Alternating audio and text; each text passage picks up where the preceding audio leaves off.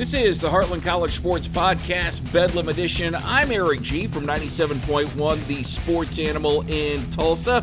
And coming up on this week's show, we'll take a look at the OU Nebraska game, and I'll tell you why this is going to be a much tougher battle than you might think, despite all the turmoil going on in Lincoln. I'll tell you what Oklahoma State has to do to beat Arkansas Pine Bluff, and we'll discuss why Texas is back, but not in the way a lot of people normally consider. But since it is Monday, or at least the day after, 2 days after both OU and OSU played, and it is the football season, let's start with what Erik got right and what Erik got wrong.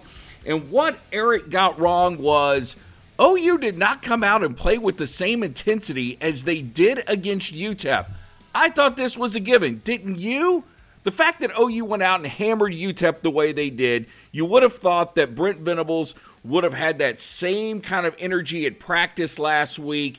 OU would have wanted to come out, continue to improve, continue to impress, but instead they came out flat, especially on the offensive end, unable to score a touchdown until late in the first half. The other thing that was really disappointing about OU in the first half of that game was Dillon Gabriel, and the fact that he got so determined to pass sometimes that he didn't use his ability to run. And it just seems like a no-brainer that when your receivers are covered, as well as they were a couple of times in the first half, pull the ball down, run, go ahead, do whatever you have to do to get positive yardage. Give them one more thing to think about, because what running quarterbacks do is they absolutely frustrate defenses. When you are a coach, the last thing you want to have to deal with is a running back who can make plays with his legs, especially when you think you've got everything else taken care of. Dillon Gabriel, you're going to have to be more decisive, especially next week when OU goes into Lincoln to take on Nebraska. What I got wrong as well, OSU's defense actually improved. That was worrisome. Looking at them in week one against Central Michigan, especially in the second and third level, linebackers, defensive backs, they were unable to tackle. And Central Michigan was able to use those short passes for big gains, and you just kind of worried, all right, this is probably going to be a project from week one all the way to the end of the season. You're just going to have to hope that there's, increment improvements for this Oklahoma State defense. And maybe in that second and third level, they'll just get better from week to week. And then finally by week 12, they'll be able to put it all together. Yeah, and it looked like it was that way from the first series that Arizona State had. I mean, Arizona State was able to march down the field with relative ease against OSU. But as the game wore on, or really after that series, it wasn't so much after the game wore on, they tightened up. And you saw that defensive line do what it was capable of doing. It was so good to have Trace Ford back and healthy. Doesn't look like a cat that had a couple of knee surgeries, had a couple of pass breaks up. Colin Oliver, congratulations on your sack this week. But yeah, I got that wrong. Oklahoma State's defense was able to improve much faster than what I thought. Now let's see if they don't have a letdown against Arkansas Pine Bluff. What I got right? Well, what I got right was that Oklahoma's defense is actually better than Oklahoma's offense. And I thought that going into the game is that's probably where we were going to be at the beginning of the year, because it feels like, maybe you're not getting this, but to me, it feels like OU's offense is much more a work in progress than what their defense is. Defense, despite giving up a few third and longs, which frustrated you. And despite the offense being flat, the defense probably being out there way too long, what we got was guys still running around and making tackles. That was beautiful to watch. Look, we've been crying about that for so many years now as Oklahoma fans, or as people that just watch the Sooners. You want to see them fly to the ball and make tackles. And Danny Stutzman just continues to get better every single week. In fact, he was the best player I saw this week between the two teams. Now, does that make him the best defensive player in the Big 12? Well, I think there's an argument to be made for it, but I'm still going to err on the side of Colin Oliver because I need to see Danny Stutzman do it against competition that's not UTEP and not Kent State. I know Colin Oliver can make big plays against big-time opponents. Can Danny Stutzman do it and do it on a regular basis? That's something that we're going to have to see. But Saturday, yeah, if I had to give an MVP between the two teams, it'd be Danny Stutzman 1 and Spencer Sanders number 2. Another thing that I got right, and I've been saying all along, okay? And again, it's for me, it's not about being right or wrong, and I actually have more fun when I'm wrong because usually when I'm wrong, it's things that I don't want to happen when things go wrong. But anyway, what I got right is that Spencer Sanders is certainly the best quarterback in the Big 12, and I don't know how you could have watched as many Big 12 games as you probably did this week and came to any other conclusion. One, look at the way that he is passing the ball. There seems to be a little bit more zip on the ball. I am not sure that it's possible that your arm can get stronger, but his passes look more crisp, and he looks like a guy that's able to put more spin on the ball. Two, anytime Spencer Sanders wants to run it, you will gladly let him run the ball, and he's going to be dangerous for teams. I don't care if it's called runs. I don't care if it's him making plays because everything else has been taken away and he just decides he's the best option. I want to see him run as much as possible because that gives Oklahoma State a chance to win or a much better chance to win. And with Spencer Sanders, the one thing that Mike Gundy is going to have to be very careful of is just how much do you run this guy? Because running back wise, while Dom Richardson was pretty good on Saturday, you still can't really rely on Oklahoma State's running backs. Kind of the same with OU.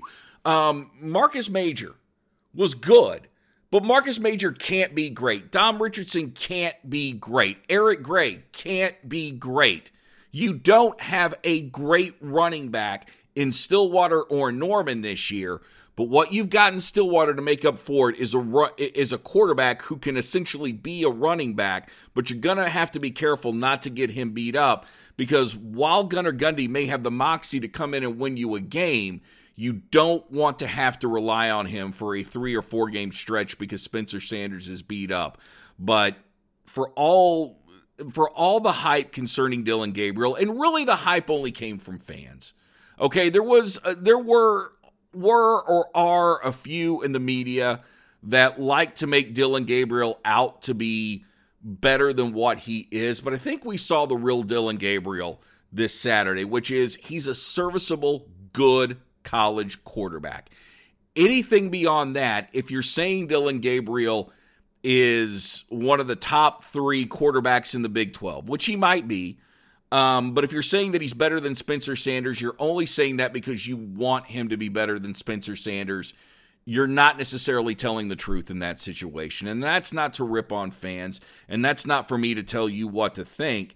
But watching both those games on Saturday, which I did, I sat in my home and I watched both of them simultaneously. Spencer Sanders was much better, and he's going to continue to be much better this year. Dillon Gabriel has to get better with decision-making. He's going to have to get better throwing the ball to a certain extent, and he's going to need to run more. We need to see that he can make better plays with his legs. We know Spencer Sanders can do all this, and JT Daniels, man, great one week, but you lose to Kansas the next. So, yeah, your top 3 quarterbacks in the Big 12 in no particular order, or actually in a particular order, be Spencer Sanders 1, I'll go Martinez 2, and then I'll go Dillon Gabriel 3. I think Dillon Gabriel's good. I just don't see him as being anything more than good.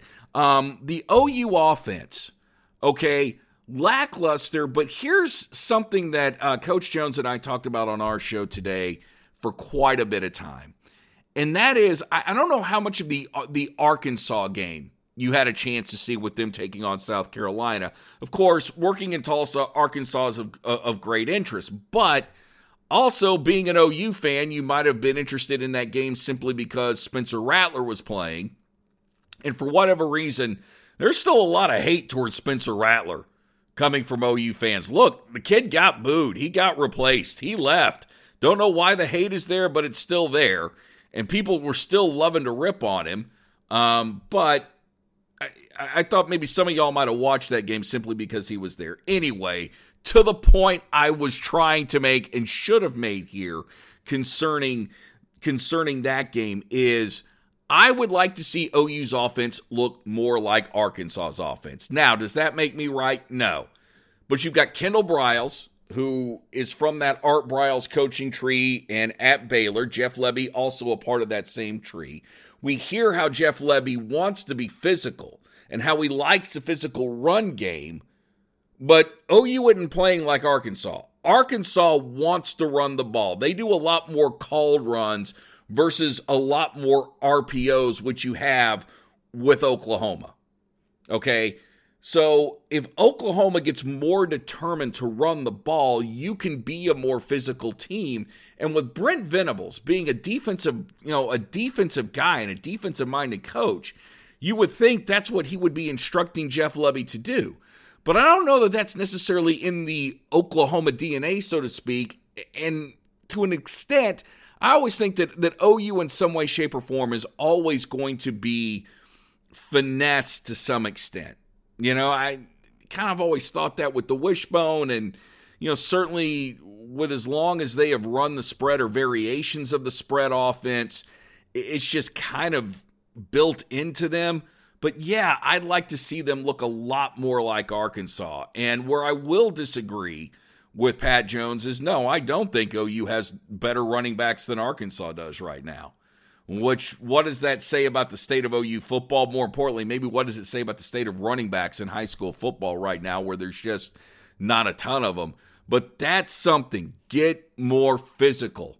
If you can get more physical in the run game, play more complementary football, which is something that Oklahoma needs to do because it doesn't feel like they're still playing complementary football with the offense and defense, we can see this team grow. But right now, it just, it still feels like everything, at least the offense feels like a work in progress. The defense does to a lesser extent. And with the defense, we knew that there was going to be setbacks this year, okay? We knew that you'd have this 2 steps forward, 1 step back kind of situation. And yeah, on Saturday, they did take a couple of steps back with giving up the big plays on third down. But remember this, they only gave up 3 points. And I know Jenny Carlson wrote about Dylan Gabriel's stats. I know you might be looking at Dylan Gabriel's stats. Okay, I can tell you, Danny Stutzman, 9 solo tackles. That's great. But it's not so much the stats that I'm worried about, okay? Like, I'll give you with Danny Stutzman, the thing that impressed me more than the number of tackles is just how violent this cat is on the field, okay? That man was born to play defense. He is truly violent. And when he has a chance to hit someone, he delivers a blow. When it comes to Dylan Gabriel, don't be indecisive. When you have the opportunity to run, run. If you're going to throw the ball, throw the ball. Just make it a good throw. Throw the ball. Just be who you are, for crying out loud. You can have great stats, but unless you're showing me those things, that's when I'm going to start to worry about this football team. But I still think next week in Lincoln, they definitely pull out a win. But coming up next, I'm going to tell you why that game's going to be tougher than you might think. Thank you for listening to the Heartland College Sports Podcast, Bedlam Edition. I'm Erik Gee, and if you're a level-headed OU fan like I am, or at least maybe a paranoid OU fan like I am and like I have grown up being, then this game with Nebraska should scare the living hell out of you. And it scares the living hell out of me. And it didn't. It didn't until yesterday morning when we all found out that Scott Frost got the boot. At that point, I actually freaked out about what might happen in Lincoln on Saturday. And you're asking why. It's like, okay, well, I'm going to go back to a couple of times when OU played Texas. First time, back here, was it 2013? Had just come back from New Mexico. Started work at a radio station that no one listens to now. And I was there for what was going to be, or at least what we were all kind of presenting on radio, which shows you we know absolutely nothing. Mack Brown's send-off. OU was going to go down. They were going to beat the living hell out of Texas. I think I called it, I think I even used the term bloodbath. This is going to be a bloodbath. Texas is just begging to get beat. Season's bad. They want this thing over. And then the next thing you know, OU goes out, plays a very lackluster game. Texas wins. And for Mack Brown, oddly enough, felt very happy for Mack Brown that day, sitting in the press conference, because I don't think I've ever seen a guy smile in a press conference as big as he has. Even when guys get jobs, Mack Brown was smiling. Then I think it was Charlie Strong. Charlie Strong's second year. Texas was a dumpster fire, right? Texas had no chance of beating OU. I used the term bloodbath again because, darn it, this time I was going to be right. And not so much. Texas wins again. OU goes out with a lackluster performance. This is where Brent Venables has to be key. And the good thing to Brent, and it's almost, in a weird way, it's almost good that OU had that underwhelming performance.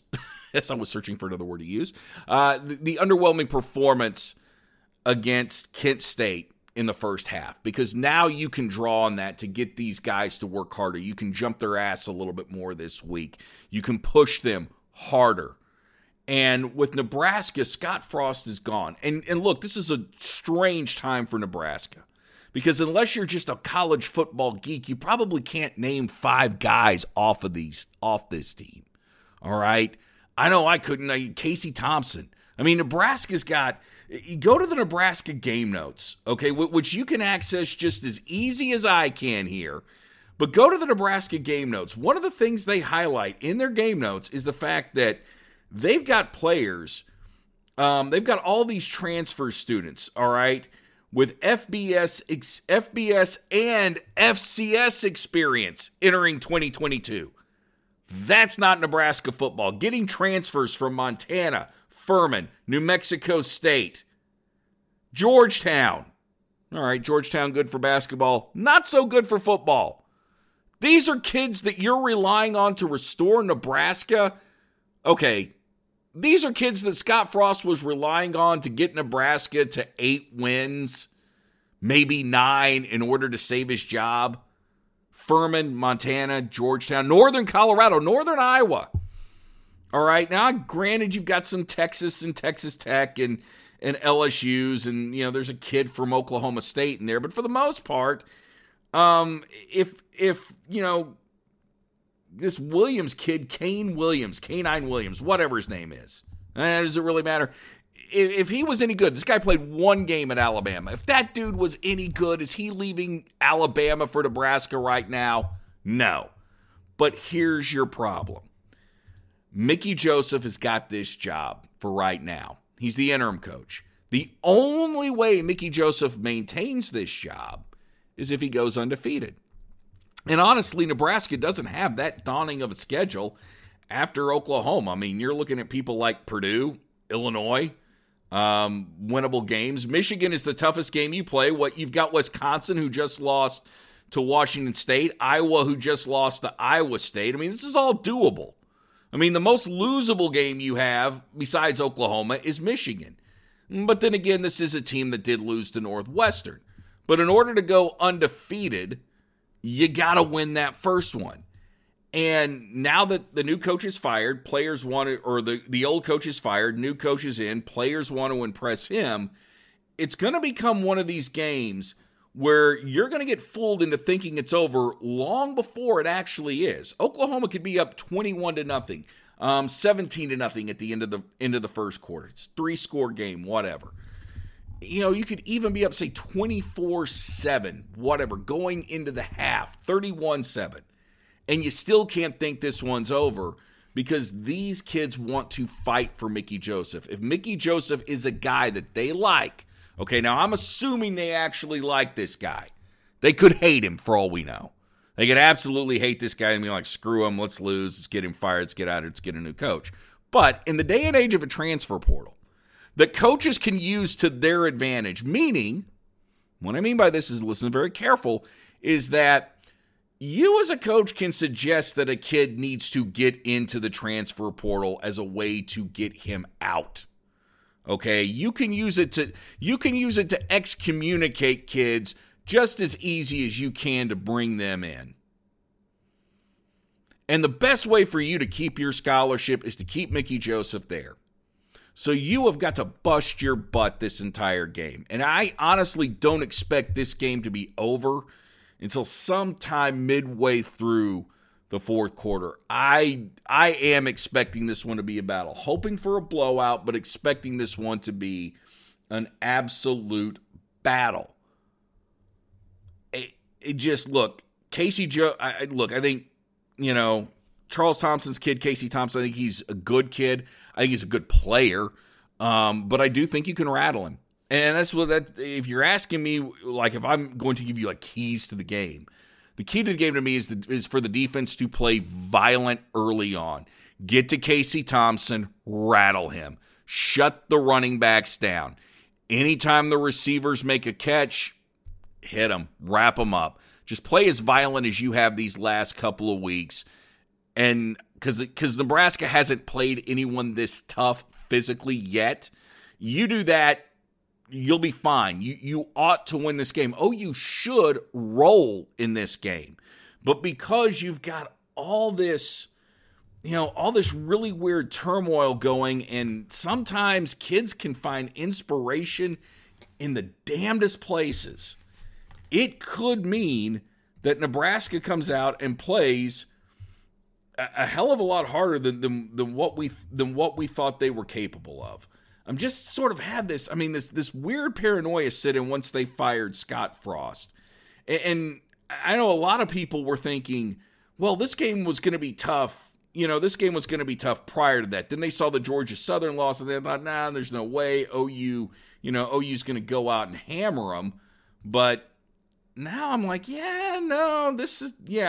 I'd rather Scott Frost be on the sidelines and still be worried about his job versus what they've done now. And you know what?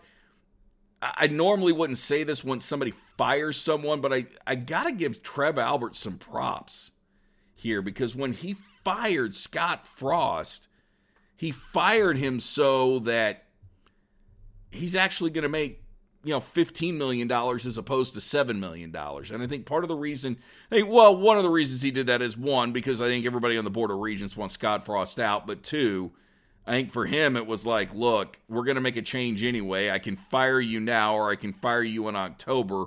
Which would you prefer? You leave now, and guess what? You leave now, and guess what? You can leave with your full amount. And that's, I want to think there was goodness in this. There probably wasn't. I'm probably just making all that up, but I at least want to think there was a little bit of goodness in it. As far as OSU, Arkansas, Pine Bluff, not too concerned about this one from the Oklahoma State standpoint, other than just a letdown. Just don't have a letdown. I'm not going to BS you through Arkansas, Pine Bluff. There are other podcasts that can do that. We are having their coach, Doc Gamble, on our show, and if I get time later this week to do another podcast, I will have some of that for you. I think they're kind of an interesting school, being a school out of the SWAC, historically black university. They walloped their first opponent, somebody named North American. Somebody named North American. They went out and hung like 76 on them, and then they got into a score fest in their second game against somebody named Lane. But, I want to give you those exact scores. 48-42 Lane, and then 76-3 against North American there. That way you can have the more accurate score of the two. By the way, I do my podcast like I am on radio. I work a lot on the fly, if you can't tell. But I just think for Oklahoma State, just go out, play with intensity, and try and get this one over as early as possible. And real quick, Texas is back.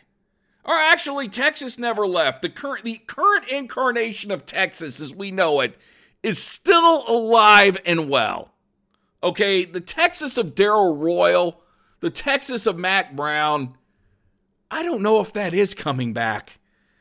And look, the game with Alabama, Texas could have won that game.